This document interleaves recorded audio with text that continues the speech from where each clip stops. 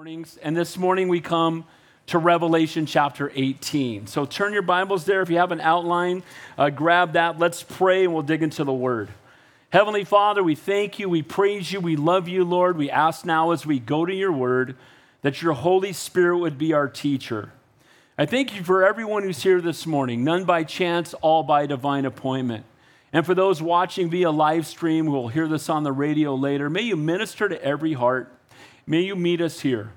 And Lord, I pray if anybody is here today that doesn't know you, that today would be the day of salvation. Lord, we ask these things in your holy and your precious name. We pray that man would decrease, that your spirit would increase in Jesus' name. And all God's people said, amen. All right, so Revelation is not a difficult book to understand. Revelation, as we know, we see the outline for the book of Revelation in chapter 1. The things which were, the things which are, and the things which shall come to pass. Chapter 1, we see Jesus in heaven. Jesus is no longer a baby in a manger or a savior on a cross. He is seated at the right hand of the Father. And if you look in Revelation chapter 1, you see the awe and the power of who our Savior is. The things which are, chapter 2 and chapter 3, is the church age. We see the church mentioned there 19 times in those two chapters, and then we never see the church mentioned again until we come back with him at the end of Revelation. So the things which are, the Lord is in heaven, things which are now is with the church age. And then in chapter 4, verse 1, we see John the Apostle, who's on the island of Patmos, where they tried to kill him. They tried to boil him in oil. He wouldn't die because God still wanted him to write the book of Revelation. And so he's on the island of Patmos. God appears to him, gives him a vision, and he has a vision from a heavenly perspective. The word in chapter 4, verse 1, harpazo, in Latin is rapturo, where we get the term for rapture. And so we see John from a heavenly perspective, and we don't see the church mentioned anymore.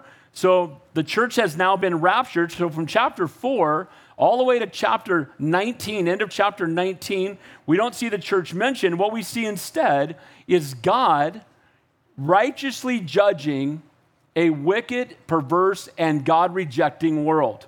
Now, during this 7-year period, it's called the Great Tribulation. The good news is that many people will get saved. Many of those who are left behind, who maybe have gone to church. So, by the way, if you show up here on a Sunday and we're all gone, we're in heaven, you need to get saved. Can I get an amen to that? But those that are left behind, we will see that God will leave a remnant. There will be 144,000, the 12 tribes of Israel. And we're going to see that God's going to use these 144,000 Jewish Billy Grahams, and they're going to be sharing their faith. Moses and Elijah, there's going to be an angel appear in the sky. So there's going to be opportunities for people to be saved. And I truly believe during this 7-year tribulation, there'll be more people get saved in that 7-year period than any other 7-year period in all of human history. So amen. And so the reason that the tribulation takes place is for God's righteous judgment, but it's that one last chance for people to be saved. So now we get all the way up to chapter 18. And we have seen the seven different judgments, the seal judgments, the bowl judgments, and now the trumpets. Now, we're at that final judgment now.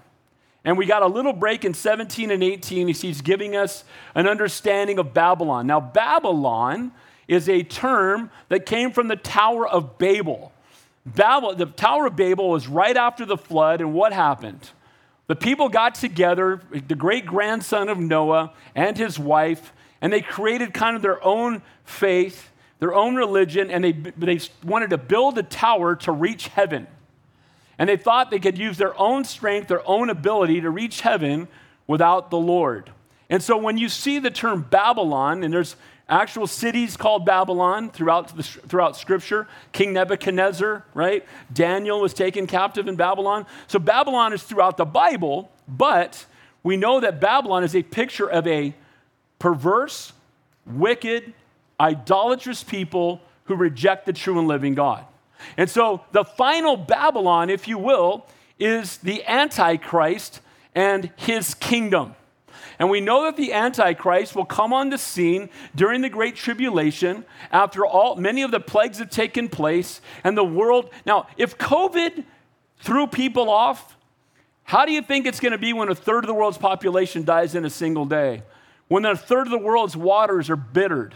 when there's 120-pound hailstones falling from the sky, when there's days of darkness without light, when all these things are being poured out upon the world, the people we would hope would repent, but instead what most of them are going to do so they can buy and sell and live and have a job is they're going to take the mark of the beast.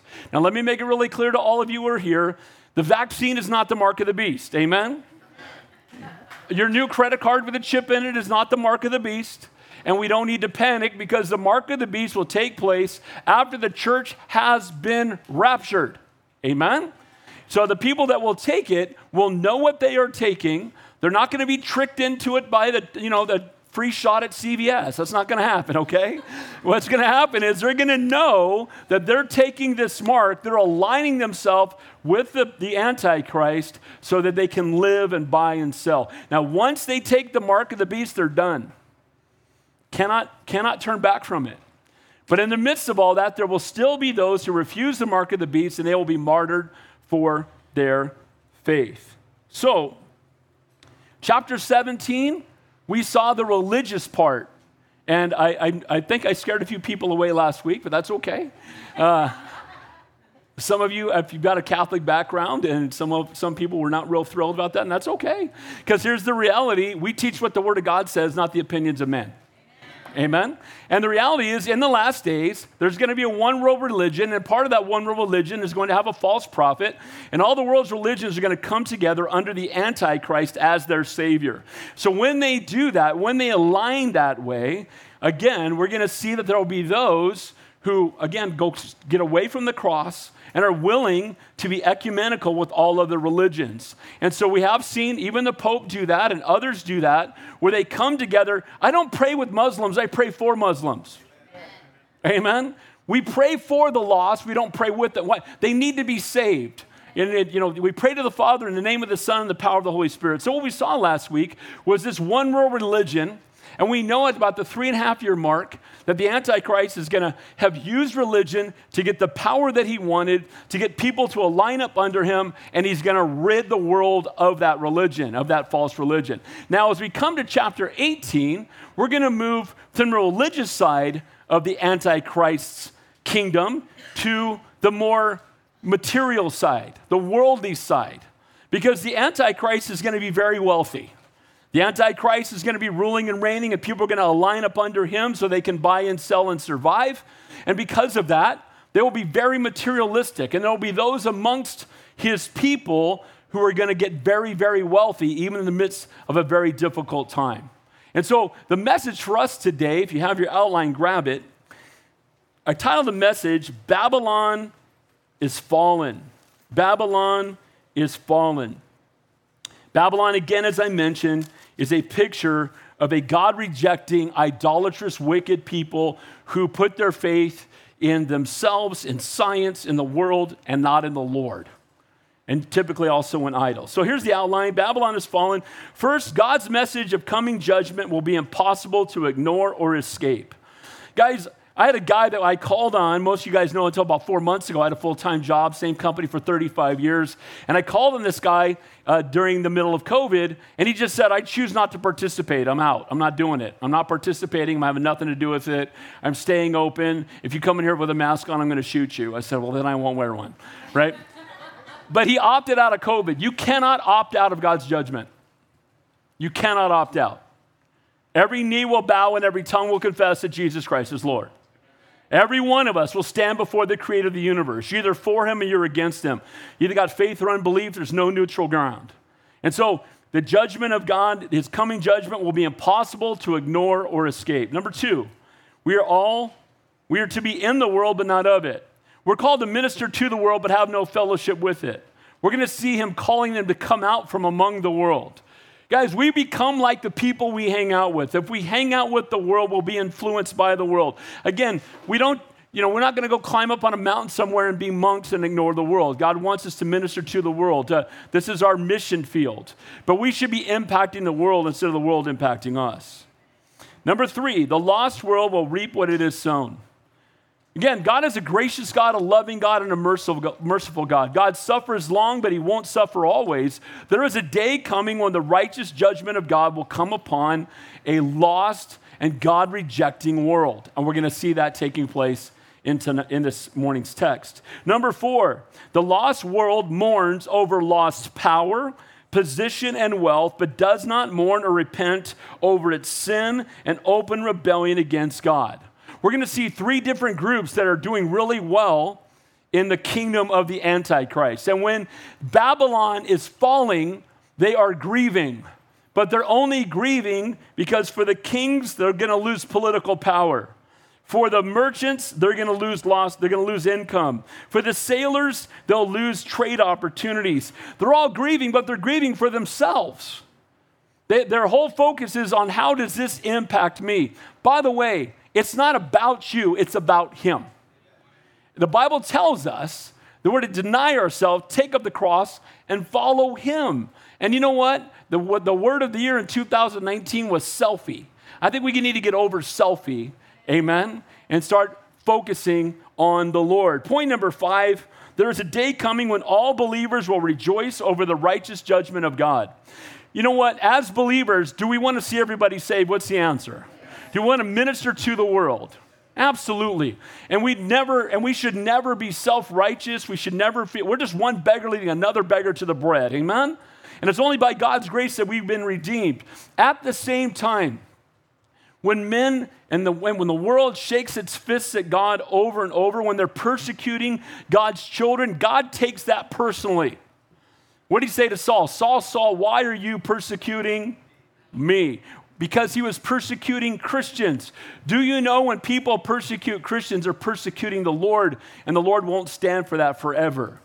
He suffers long, but he won't suffer always, and we'll see in tonight's text the people actually rejoicing that God brings righteous judgment upon those who had martyred the saints and who mocked the true and living God. And then finally, pride goes before destruction. We're going to see Babylon, the world's fleshly, desire-driven, God-rejecting system will be so thoroughly destroyed it will never rise again. You know what's going to happen? That worldly system that we live in today is going to go away. The Lord's going to come back with us, and then we're going to have a godly system where we rule and reign on the earth for 1,000 years during the millennial reign with the King of Kings and the Lord of Lords, and I can't wait. Amen? And praise God for that. So let's begin looking at Babylon is fallen. First thing we're going to see is God's message of coming judgment will be impossible to ignore or escape. It says, after these things. Whenever you see after these things, it's a new vision. After what we just saw in the previous chapter, John's getting something new from the Lord. He's showing him something new. Just to give context, let's go back and read verse 17 and 18 of the previous chapter. It says, "For God has put into their hearts to fulfill his purpose, to be of one mind, to give their kingdom to the beast, till the words of God are fulfilled. And the woman whom you saw is the great city which reigns over the kings of the earth." So it's talking about the harlot that we talked about last week. And so the focus was on the religious portion, the one world religion of Babylon, of the Antichrist. And now, after these things, we're taking it away from that focus to what's taking place in the world, all the commerce, all the buying and selling, the materialism, all that's taking place. And it says, after these things, I saw another angel coming down from heaven, having great authority, and the earth was illuminated with his glory. So the angel coming down from heaven, having great authority, sent by God from heaven with authority from God to act on his behalf. Notice it says there, and the earth was illuminated with his glory. If you'll remember from the 5th bowl judgment, that darkness was placed upon the earth. And so darkness, in the midst of the darkness, in the midst of what, and by the way, if you weren't here last week and the week before, you can always go to our website. The messages are there. But we see that many of the bowl judgments line up with the judgments that took place in Egypt when God delivered them out of bondage. And every one of the judgments in Egypt was addressing one of the false gods of the Egyptians. So God is addressing the false gods of this world as he brings about the plagues that come upon the earth. Thanks. Appreciate that, bro. I might need that. So he will make a dramatic appearance into a darkened stage. He will be an angel that illuminates and brings light into darkness, and he's going to speak with authority. And what this means is it can't be ignored. It's going to be something that comes, and it's going to be something that should grab everyone's attention. And again, the world is in darkness. The flashing brilliance of the angel into the darkness will bring an awe-inspiring to those, again, hovering in the darkness. And it says there in verse 2, and he cried mightily with a loud voice. By the way, I think that's how we ought to talk about the Lord. Amen? We shouldn't keep it to ourselves. We should not be ashamed of the gospel of Jesus Christ. We shouldn't, pray in silence so that we don't offend somebody else. And so when he comes, he not only is glowing in the dark, but he's going to speak with a loud voice, having authority from Almighty God. No one will be able to ignore him. Everyone will hear him as well as see him. And God's message of coming judgment will be impossible to ignore. The judgment will be announced and then quickly carried out. The judgment was predicted back in chapter 14, if you were here. And it says this in chapter 14, verses 8 through 11. And another angel followed, saying, Babylon is fallen, that great city, because she made all the nations drink of the wine of the wrath of her fornication. Then a third angel followed, saying with a loud voice, if anyone worships the beast in his image and receives his mark on his forehead or on his hand, he himself shall also drink of the wine of the wrath of God, which is poured out full strength into the cup of his indignation. He shall be tormented with fire and brimstone in the presence of the holy angels and in the presence of the Lamb. And smoke of their torment ascends forever and ever. They will have no rest, day or night, who worship the beast and his image, whoever receives the mark of his name. That's pretty clear that if you align with Satan, if you align with the Antichrist who's following Satan, if you align with him, there is no escape. Hell is real. It's forever. There are no breaks, and we don't want to see anyone go there. Amen? The Bible says he desires that none should perish, no, not one. So here comes the righteous judgment of God. This angel shows up. He's illuminating the darkness. He's speaking with power and authority, and it's something that nobody could ignore. And what does he say? Babylon the great is fallen, and become the dwelling place of demons, a prison for every foul spirit, a cage for every unclean and hated bird. Does that seem odd? Where do you see scavenger birds? Where there's death.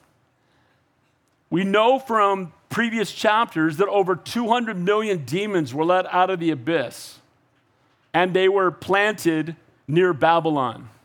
You also have the demons that were thrown out of heaven with Satan. And now you have all these demonic beings. They're going to be placed on Babylon as it's made desolate, and there's going to be nothing there but torment and death. And it's going to be such a grievous place that literally the only thing that will be there will be scavenger birds. So he's letting them know Babylon has fallen. Hey, that nation you've been putting your faith in, it's fallen. Look, I'm as patriotic as anybody on the planet, and I thank God every day that I was born in America, and I'm thankful for that. I'm thankful for the freedoms that we have. I believe we're the greatest nation on the planet. That being said, I'm not a follower of America. I'm a follower of Jesus Christ. Because America will fall one day. And Babylon is going to fall. And they thought Babylon was invincible. And nobody and nothing's invincible. And every nation is going to fall when there's a new heavens and a new earth and we're ruling and reigning with the Lord. Amen? So we should we vote? Yes. Should we do all those things? Absolutely. We should vote biblically. We should stand against abortion, murder of babies. We should stand for marriage. We should stand for the word of God. All of that. All of that. But you know what? The world's not going to be saved politically. It's going to be saved through Jesus Christ, Him crucified and risen from the dead. Amen? And we need to preach salvation, and we want to see people saved. So about 200 million formerly bound demons were released at the sounding of the sixth trumpet. They, along with the demons released from the abyss, those cast from heaven with Satan, this once great city will be a place of demonic destruction and scavenger birds picking at its remains. So the way of Satan, what does it do? What does Satan tempt you with? Satan knows your weakness. First of all, he's not all-knowing, he's not all-powerful, he can't read your mind, he's not omnipresent, he can't be everywhere at once. And so, but he will know your weaknesses based on your character and the things that you choose to do. And those are the things he will attack you with. And then he will promise you pleasure. He will promise you good things if you will heed his temptation. But in the end, he always delivers torment and pain and consequences and suffering. The same is going to happen to the Antichrist who aligns with Satan. And all those who align with him, they're going to be promised pleasure, promised survival in the midst of this great tragedy and difficult time. And in the end, they're all going to be wiped out. Because Satan is the father of lies who seeks to steal, kill, and destroy. Amen? He's like a roaring lion. He hates you. He wants to destroy you. So it became a dwelling place of demons. It says in Jeremiah, Babylon shall become a heap, a dwelling place for jackals, an astonishment and a hissing without an inhabitant. The old King James translates jackal into dragons. And we know the dragon in Revelation is who? Satan. Notice what it says there in verse 3. For all the nations have drunk of the wine of the wrath of her fornication. The kings of the earth have committed fornication with her, and the merchants of the earth have become rich through the abundance of her luxury. So we see the merchants. The language speaks of this material world. The Antichrist, evil, religious, and materialistic empire will spread its hellish influence into all nations, promising, like the harlot that we looked at last week. What does a harlot promise? The harlot promises momentary fleshly satisfaction, whatever, and in the end, it brings forth destruction. And so that's what the enemy does. And so the surrounding nations, seeing what's taking place in Babylon, when they have an opportunity to repent, instead they're going to line up with the Antichrist and they're going to engage in all the fornication and all the worship of this false god. And they're going to follow with hook, line, and sinker and grab a hold of it and reject the true and living God. And they're going to join all the other nations in persecuting Christians and putting them to death, as their blood will flow through the streets, it says in the Word. And so you've got those who either are for the Lord or against the Lord. By the way, if you haven't been here, we know that believers will have a mark on their forehead. It's a letter Ta, and that letter looks like a cross. So either they'll have the mark of the beast or the mark of the cross. And guys, I know which mark I want. How about you? Amen? So it's short-lived, this attraction to this rich and abundant luxury. They're attracted by it. They're caught off by it. People love luxury, right? When we ask somebody about retiring, are you going to be comfortable? You know, I want to retire comfortable. Do you know the Bible? Nowhere in the Bible does it say we're supposed to be comfortable. That's why he sends a comforter, because you should be uncomfortable, because this is not your home. Amen? God has called us to be salt and light to a lost and a dying world, and this is not our home. And so we need to be different than the world. Amen?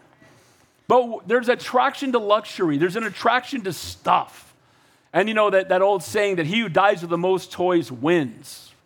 The reality is he who dies with the most toys, if he doesn't know Jesus, burns in hell for all eternity. So it's not about how many toys you have. It's about knowing Jesus Christ, and that's all that matters. Amen?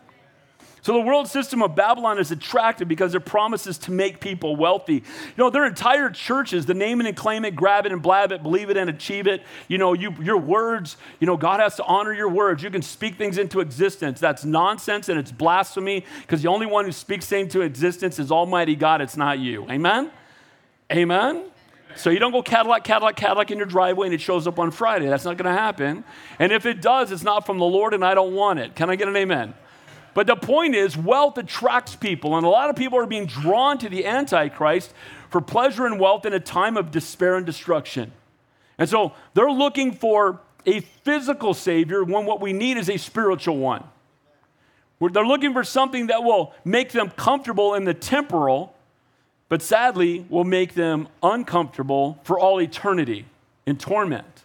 And so this exhortation here about they've all drunk the wine of her wrath, of her fornication. They've got caught up in the same sins that they're involved in. And here's the problem with us as believers. We need to be careful. We can become desensitized to sin by how much time we spend with the world. Amen? We get desensitized to language. We get desensitized to things people do and places they go. And again, we're called to be salt and light. We're called to minister to the world, but we need to be careful not to line up with it. The Bible says this. Paul said this to Timothy, but those who desire to be rich fall into temptation and a snare. It's in many foolish and harmless lusts, which drown men in destruction and perdition. For the love of money is the root of all kinds of evil, for which some have strayed from the faith in their greediness and pierced themselves through with many sorrows. Is it wrong to have money? What's the answer? No, not at all. Money is a tool that we can use for God's work. The Bible says that man who does not work shall not eat. The Bible says a man who doesn't provide for his family is worse than an unbeliever. So yes, money is fine, but money is a tool to provide for our families, to use for ministry. It's not something we should worship, and it should not define us. Amen? So much of the world defines themselves by how much they make. They think that's the scorecard, or the house that they live in. It's all going to burn. It's all going to perish. None of it will matter in heaven. It says this in 1 Timothy as well. Command those who are rich in this present age not to be haughty, nor to trust in uncertain riches, but in the living God, who gives us richly all things to enjoy. Let them do good, that they may be rich in good works, ready to give, willing to share, storing up for themselves a good foundation for the time to come, that they may lay hold of eternal life. Guys, do you know that we can give to things that will impact eternity? Guys, when this time has come and passed, only what we've done for Christ will last. And may we give to things that will honor the Lord instead of just trying to make ourselves comfortable. So point number one, God's message of coming judgment will be impossible to ignore or escape. Number two, we are to be in the world, but not of it. I heard another voice from heaven saying, so the message is illuminated, it's loud, you can't miss it, you can't ignore it. It's spoken to all these who are in the darkness, hovering as the judgment of God is falling on Babylon. And then there's another voice that's going to speak to the believers who are still there. There are going to be believers that will make it all the way through the tribulation, but most will be decapitated, will lose their lives for aligning with the Lord. But some will make it through. And for those people, here's verse 4. Here's what it says. Come out of her, my people, lest you share in her sins, lest you receive of her plagues. This was a message to those in those last days to come out of Babylon, to come away from Babylon, lest they be impacted by Babylon. But that has an application for all of us.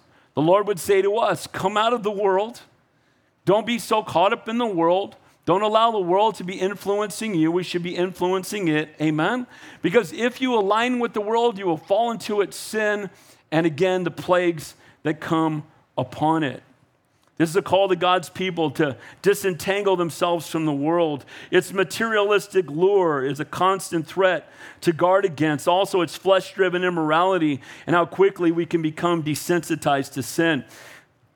Somebody that I baptized years ago, sadly, just pray for the person, and that person now is deconstructing, which means rebelling. Amen? Fellowship or rebellion, choose one. You can't have both. So is rebelling. Had this long diatribe and all these Christians responding to it saying, well, if you're a Christian, just live your life, but don't tell other people how to live. And what's good for me isn't maybe good for you, but we're Christians. We all can have our own individual walk. And if you don't want to have an abortion, don't have an abortion, but don't tell other people not to have an abortion. And I wrote, that is the most flawed argument I've ever heard. So if you don't like murder, don't murder, but let other people murder because that's okay.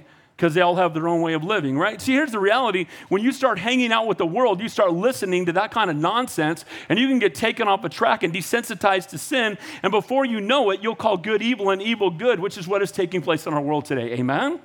And we have entire churches that are confused about what a man is. Help me out with that. The Word of God is sufficient. Amen? And he's telling them, come out of that. He's telling them, don't get caught. You're going to get caught up in the plagues and all the consequences of sin. Lest you share in their sins, lest you receive their plagues. You become like the people you hang out with. Don't be unequally yoked. All sin has consequences and plagues that follow temporary pleasure. Just remember what happened to righteous Lot. I still had a hard time finding the righteous part. But righteous Lot, that's how he's described in the Bible. Remember, he was with Abraham. They came out of Egypt really wealthy after lying, but they came out of Egypt, and he told Lot, you can pick which way you want to go, and he looked and he saw the green grass towards Sodom. He pitched his tent towards Sodom. Then he camped outside of Sodom. Then he was in the gates of Sodom. He was on the city council ruling people. And then he was living in Sodom. And the angels came to visit. And all the men in the town wanted to rape the angels. So he sent his virgin daughters out instead. That doesn't sound very righteous to me. Amen? But the point is, he pitched his tent towards Sodom. Then he camped outside of Sodom. Then he lived in Sodom. Then he became, even though nowhere in the Bible does it say he engaged in homosexuality, which is what God wiped out Sodom and Gomorrah for, but he still was living in it and trying to make excuses for it. Lord, help us to never do that. Amen? So here's some verses that we see in the Bible, in the Old Testament, about how we're to respond. Well, 3 in the Old Testament, 2 in the New Testament. Depart, depart, get out of there, touch no unclean thing, get away from her. Be clean, you who bear the vessels of the Lord, Isaiah 52. In Jeremiah 50, it says, flee from the midst of Babylon, everyone save his life. Get out of there, leave Babylon. Jeremiah 51, my people, go out of the midst of her, and let everyone deliver himself from the fierce anger of the Lord. Guys, we want to run to the Lord and flee from the world. Amen? Bible says, do not be unequally yoked together with unbelievers, for what fellowship has righteousness with lawlessness? And then finally, and have no fellowship with the unfruitful works of darkness, but rather expose them. That's Ephesians 5:11. So point number 1, we saw God's message of coming judgment will be impossible to ignore or escape. We are to be in the world, but not of it. Point number 3, the lost world will reap what it has sown. Is our God a gracious God? What's the answer? Aren't we all blown away by the depths of God's grace sometimes? And I'll tell you, I'm most blown away by the grace he's shown me. How about you? He knows me best and he loves me most. He knows you best. He knows every wicked, vile thing you've ever thought, done, or said, everything you're going to do, and he loves you anyway. That's called grace. Amen? We didn't earn it. We don't deserve it. It was freely given to us. Praise the Lord for it. So we love the grace of God. We're thankful for his grace. And God suffers long. But along with being gracious, he's also holy and righteous. And because he's holy and righteous, he must judge sin. Look what it says in verse 5. Render to her just as she rendered to you. Oh, no, excuse me, I skipped 5. For her sins have reached to heaven, and God has remembered her iniquities. You could say that God literally has had it up to here. Her sins are so wicked, they've reached heaven. I find it ironic that Babel tried to reach heaven with a tower and they never made it, but they reached it with their sin. Amen? So the sin is coming to the presence of God. And again, sometimes we wonder why people seem to get away with evil deeds. We wonder what God is waiting for. God is giving people time to repent, but there will be a day when complete judgment will come. But God is not performing a rush to judgment. There's a reason. It says in 2 Peter, the Lord is not slack concerning his promise, if some count slackness, but is long-suffering toward us, not willing that any should perish, but all should come to repentance. God is slow to respond, but he wants people to get saved. But when we get to this point in the kingdom of the Antichrist, his empire, God is done. This is it. He's bringing judgment. No more. And we see in that text, God has remembered her iniquities. This is the destiny of the lost, materialistic, and God-rejecting world. But toward believers, God says, I will remember their sins no more. See, he remembers all the sins of unbelievers, but he remembers ours no more. Can I get a hallelujah for that? Hallelujah. Amen? He remembers all of their sin, and he remembers ours no more. I imagine, how many of you guys have prayed and asked God to forgive you more than once for the same sin? Anybody besides me? If your hands on up, you need to pray for the sin of lying that you could right. But the point is that we come to the Lord, and often, especially when we've really blown it and we just feel horrible, we'll come and pray maybe anybody besides me pray multiple times? I can't believe I did that. Lord, please forgive. Oh, Lord, I can't. Lord, will you please, Lord, forgive. Lord. Amen? Do you know when you prayed the second time, he's saying, what sin are you talking about? Because he already forgave it. And he remembers it no more. God can't forget because he's God, but he can choose not to remember. Amen? And he remembers your sin no more. I'm so thankful for that. How about you? What a gracious God. But the world, he will remember her iniquities. Those who reject God, their sins will be on full display.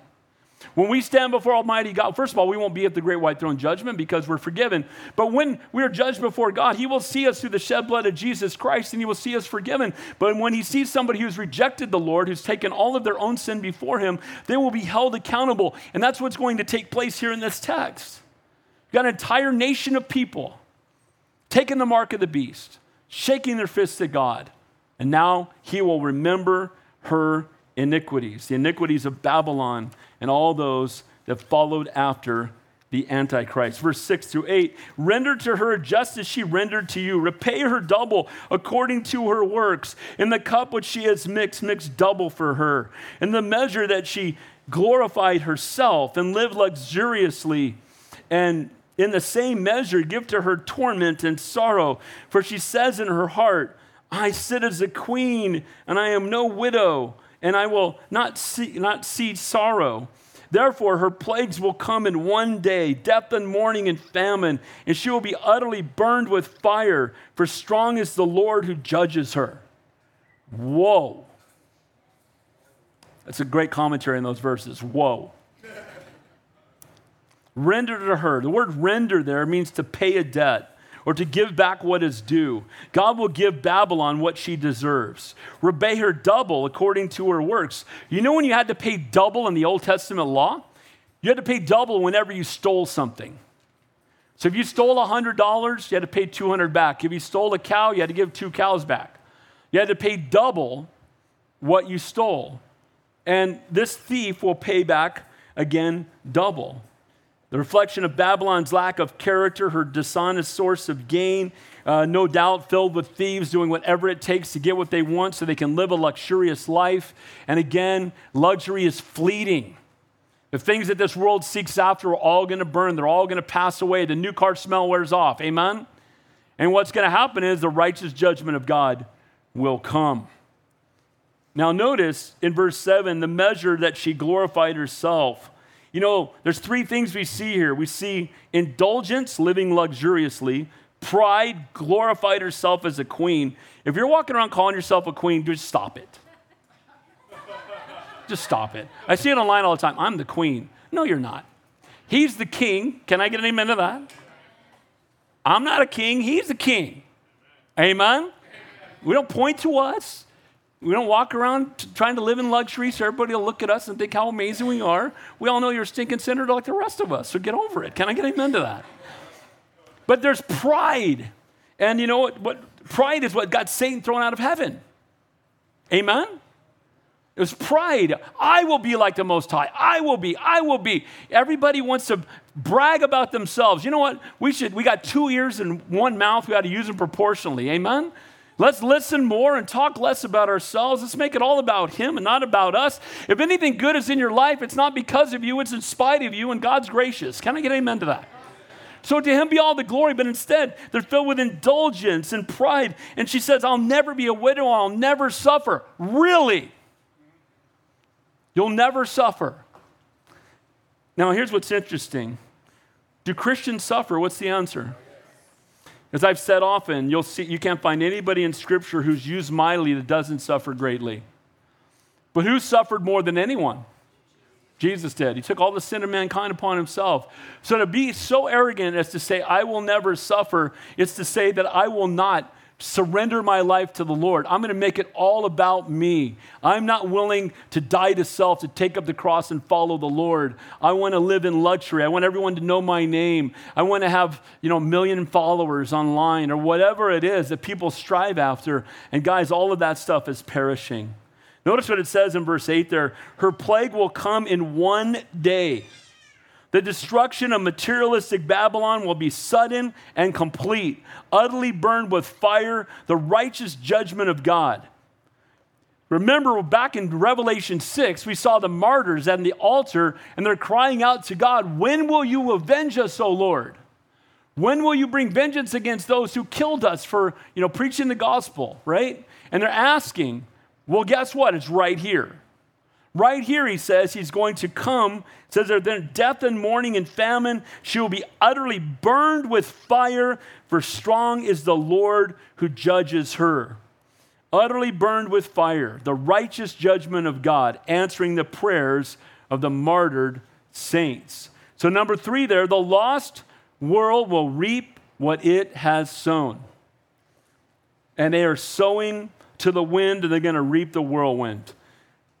Point number 4, the lost world mourns over lost power, position, and wealth, but does not mourn and repent over its sin, open rebellion against God. Let me say this. Everybody look at me just for a second. You can tell a lot about someone's character by what they mourn over. Amen? Are you mourning because somebody put a ding in your car? Are you upset because you didn't get the promotion at work? And again, I'm not saying, I get it. Maybe you did deserve it. But is God in control? You know what we ought to be mourning over? People are going to hell without Jesus. Amen? And what we ought to be mourning over is marriages that are falling apart. We ought to be mourning over our government losing its... We ought to be mourning over things that are eternal, not things that are temporary. Amen? I mourn over my son, Mark. The 17th, it'll be 2 years since he went to heaven. I mourn every day. But we grieve, but not as those without hope. Amen? Because heaven is better. And we need to have that eternal perspective. And the things you mourn over will tell you a lot about your character and where you are with the Lord. So her plague will come in one day. And then it says there, the kings of the earth who committed fornication and lived luxuriously with her will weep and lament for her when they see the smoke of her burning, standing at a distance for fear of her torment, saying, alas, alas, the great city Babylon, that mighty city, for 1 hour your judgment has come. So these kings who were aligned with Babylon, and it was a political power that they had, and they were reigning alongside them in a sense under the Antichrist, when they see Babylon burning, they're all going to be standing at a distance going, that's too bad. They're on fire. And they're not worried about the people dying. What they're worried about is they lost political power. What are we going to do now? We don't have them on our side. Guys, my prayer is that when we lose somebody, we shouldn't think about what we've lost in a physical way. What we should be thinking about is that person and how much we love them and how much we miss them. And we don't see any mourning over what's happened in the city or why God brought judgment. Just the fact that, we can't go visit the prostitutes there anymore. We can't go in there and make a ton of money off all the travelers. All they're concerned about is themselves. So they're not mourning over the death of all these people and the righteous judgment of God. They're not repenting, saying, whoa, God's not kidding. We're probably next. Where do we go? Somebody knows God around here. Let's find him. That's not what happens. So great is the heat and smoke of her burning that these kings must stand at a distance. Some have said maybe there's a nuclear bomb that goes off. I don't think that's the case. God doesn't need nuclear bombs, but it could be, I guess, right? He could use anything he wants. But while others involved in the very same sins as Babylon weep for her from a distance and recognize that their judgment came swiftly, they do not repent, but stay a safe distance away, making idle comments. And guys, the reality is their day is coming. So we see that the kings, they stand off at a distance. They've lost some political power. Verses 11 through 17. Look what it says. And the merchants of the earth will weep and mourn over her, for no one buys their merchandise anymore. Dude, that dude died? Really? That guy used to buy all kinds of stuff from me. That's tragic, amen? You're more concerned about lost revenue. And that's exactly what's taking place with these merchants. It says merchandise of gold and silver and precious stones and pearls and fine linen and purple and silk and scarlet and every kind of citron wood and every kind of every object of ivory, every kind of object of the most precious wood, bronze, iron, and marble, and cinnamon and incense and fragrant oil and frankincense and wine and oil and fine flour and wheat and cattle and sheep and horses and chariots and the bodies and souls of men. So all these, quote, luxuries were being purchased by the godless, God-rejecting, idolatrous, wicked Babylonians. And that last word there at the very bottom of that verse ought to make you sick to your stomach. Because it says not only did they buy scarlet and frankincense and wood and all this stuff, they bought the bodies and souls of men. This could be taken in a lot of directions, but I believe it's trafficking. It's prostitution. It's using the bodies of men and women for their own pleasure. See, these people were so debased, and they bought everything that the world had left in the midst of all the trials that were going on in the world during the Great Tribulation, and they were just looking for anything that would be a luxury to them and feed their flesh, including the bodies and souls of men. Again, it could be slavery, human trafficking, prostitution, pornography, merchants and customers, both perverse and evil. Here's the good news. The Lord's shutting all this down. Amen? I've seen what you're doing. This is it. We're done. I'm putting an end to all of this. God is going to put an end to all of this one day. Amen? And we will rule and reign with him. Evil, wicked, godless Babylon's demands for worldly goods and the fulfillment of their fleshly desires were insatiable. The merchants were all too happy to feed their desires for the right price. How many of you guys have seen the movie Sound of Freedom? Okay. There's a statement in there by they're human traffickers, true story, and they get children to come, usually in third world countries, but they do it here too. They get them to come to a modeling thing or something, and then they take the kids away and take them to a foreign nation, and they sell them into prostitution. And there's one point where one of the guys in the movie, and it's about as righteously angry as I think I've ever been in my life. If I was sitting across from him in real life, I'd be doing prison ministry right now, I think. But what he says is, selling drugs is no big deal anymore because you sell it once and you're done. But you can sell a child 10 times a day, 7 days a week for many, many years. And he's laughing. And it just seems so demonic and satanic. And guys, we're living in a world like that today. And again, the good news is God's going to shut it all down. Amen?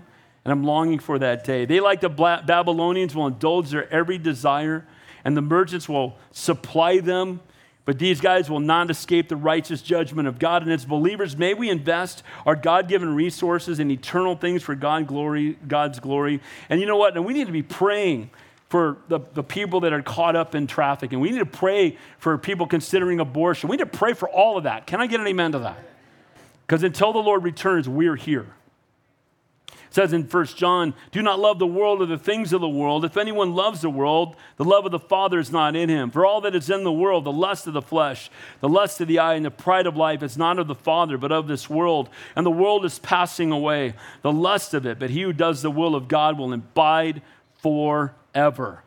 The things of the world that the world is pursuing, by the grace of God, his judgment is coming. They're all going to be taken away. But those who pursue the Lord will abide in him forever. What are you investing in? Amen? Verse 14. The fruit of your soul longed for has gone from you, and all the things which are rich and splendid have gone from you, and you shall find them no more at all. All the richness it's fleeting, it's perishing, it's all going to burn. Your flesh is never going to be satisfied. There's always you're going to need one more promotion or one more raise or one more bedroom at your house or another vacation or a new car. And we're always going to try to fulfill the things that are missing. But what's missing isn't a new car. What's missing is a deeper walk with Jesus. What's missing is having intimate fellowship with the King of Kings and the Lord of Lords. He created you with a God-shaped vacuum that only he can fill, and nothing else will satisfy. Flesh will never be satisfied. And literally, it says the rich and the splendid. It means the fat and the shiny things will be gone. The fruit that your soul longed for, those things that you pursued that you thought were so important, they're all going to perish.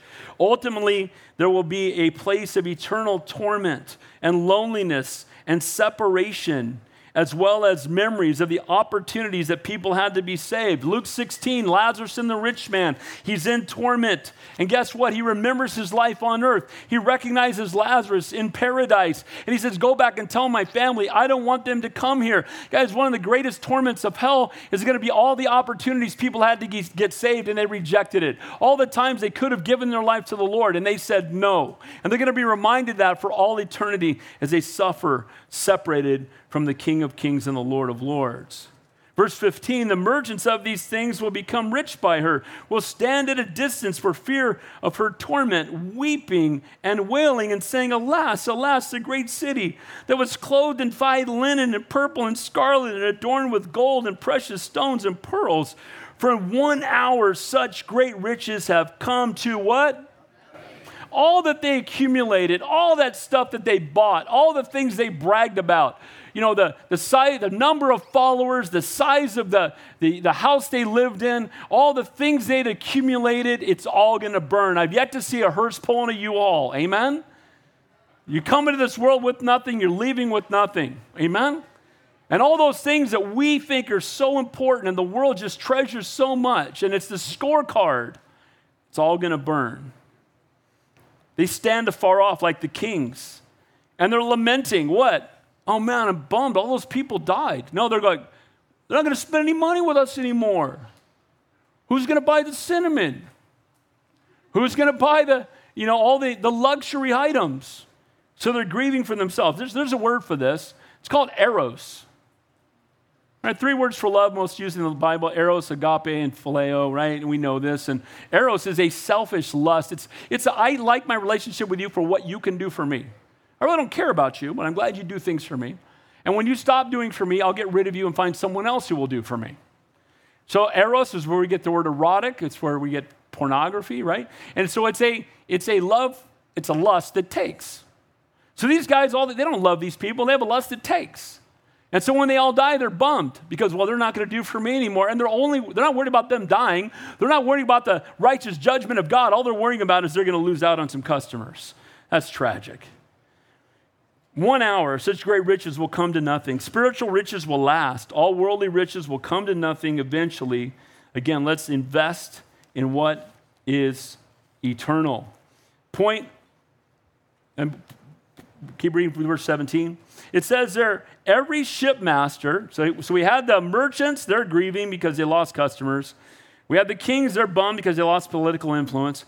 Every shipmaster, all who travel by ship, sailors, and many its trade on the sea stood at a distance. And they cried when they saw the smoke of her burning, saying, what is like this great city?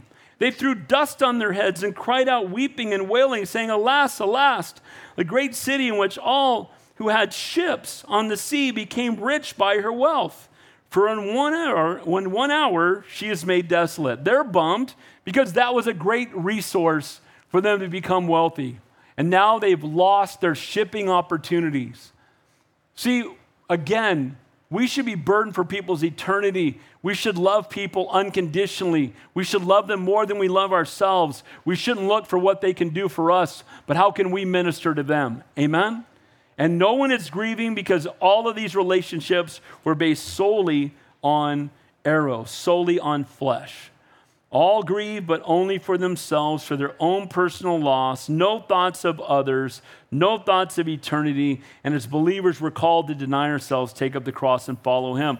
To esteem others greater than yourself. If you want to be great in God's kingdom, learn to be servant of all. To love the Lord your God with all your heart, mind, soul, and strength, and love your neighbor as yourself. In the world, but not of it. See, we're called to be ministers to people. We're called to be conduits of the Holy Spirit, tools in the hands of the Master, used for his kingdom and his glory. It's not about us, it's about him. Every day we got to wake up and say, Lord, use me today. Bring a divine appointment today. If someone needs a hug, use my arms. If someone needs a word of encouragement, use my lips. Lord, I want to be used for your kingdom today. In the world, but not of it. Point number 5, there's a day coming when all the believers will rejoice over the righteous judgment of God. Look what it says. Rejoice over her. Who's the her? Babylon. Rejoice over her, O heaven, and you holy apostles and prophets, for God has avenged you on her. Should we rejoice when the wicked die? What's the answer? The Bible tells us, it says in Ezekiel, say to them, as surely as I live, says the Lord, I will take no pleasure in the death of the wicked, but rather that they turn from their ways and live. But should we rejoice in God's righteous judgment? What's the answer? Yes.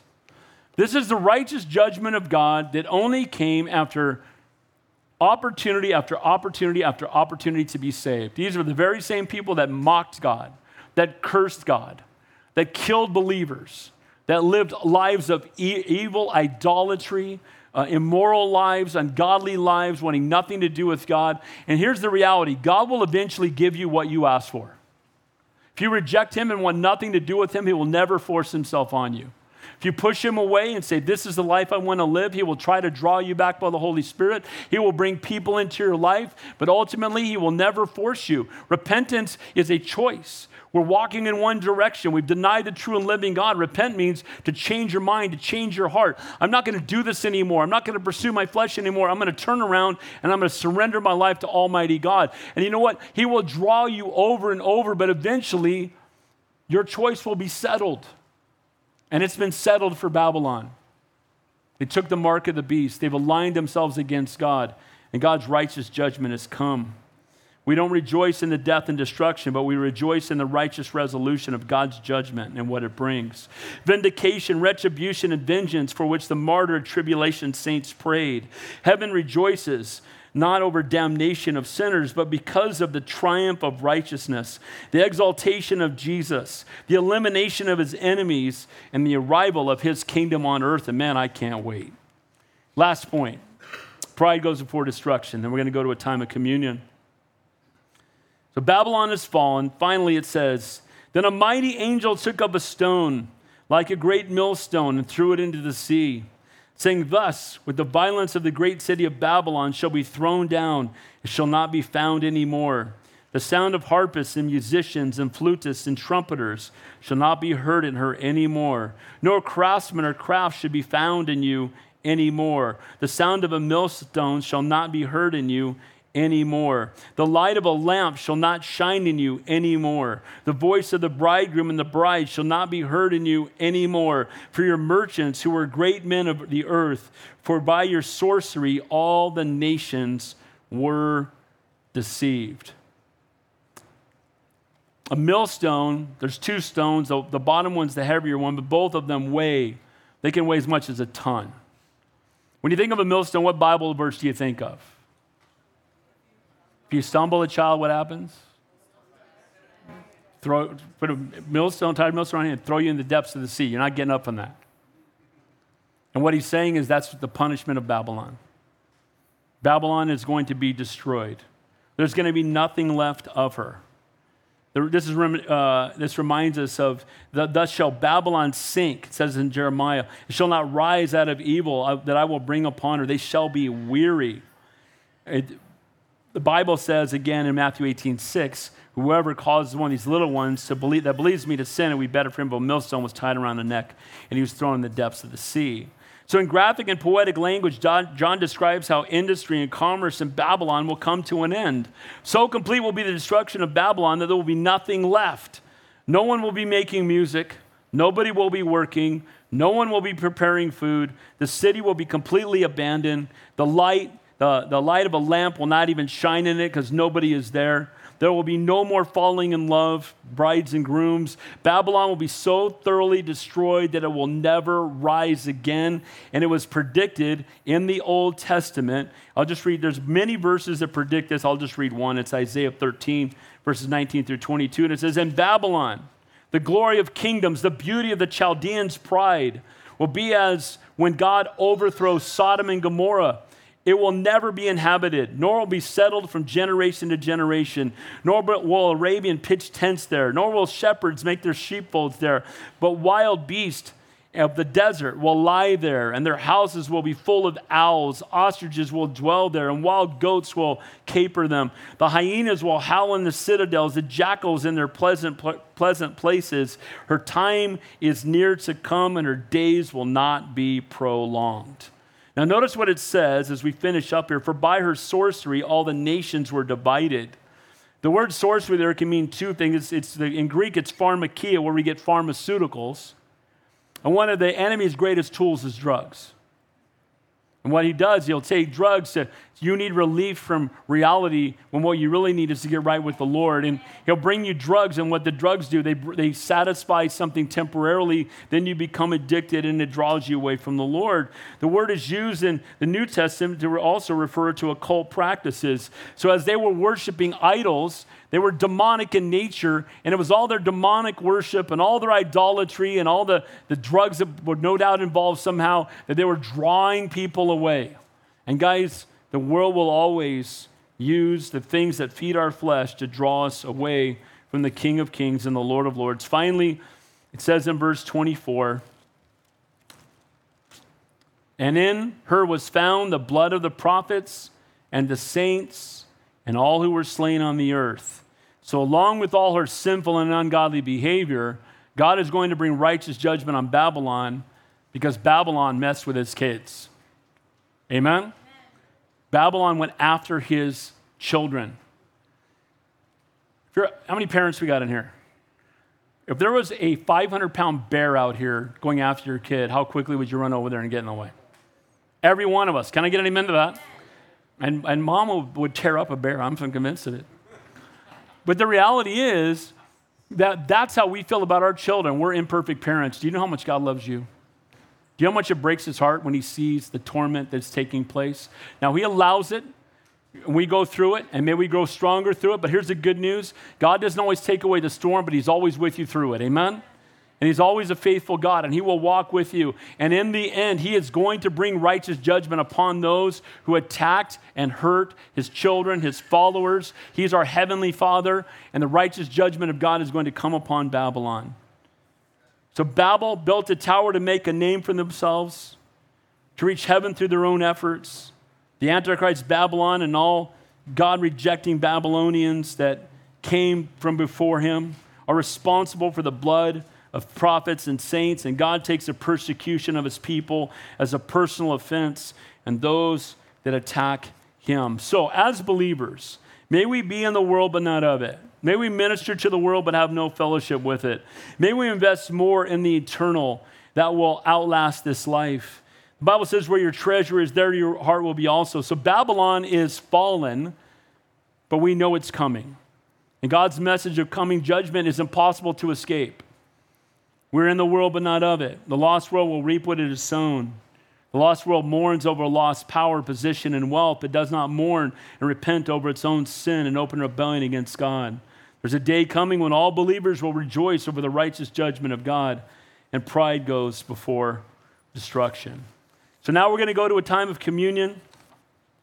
The Bible says, as often as you do this, Jesus said this, as often as you do this in remembrance of me. By the way, communion is for believers. If you've given your life to Jesus Christ, if you're born again, if you surrendered your life to him, if you've confessed him before men, he'll confess you before his Father in heaven.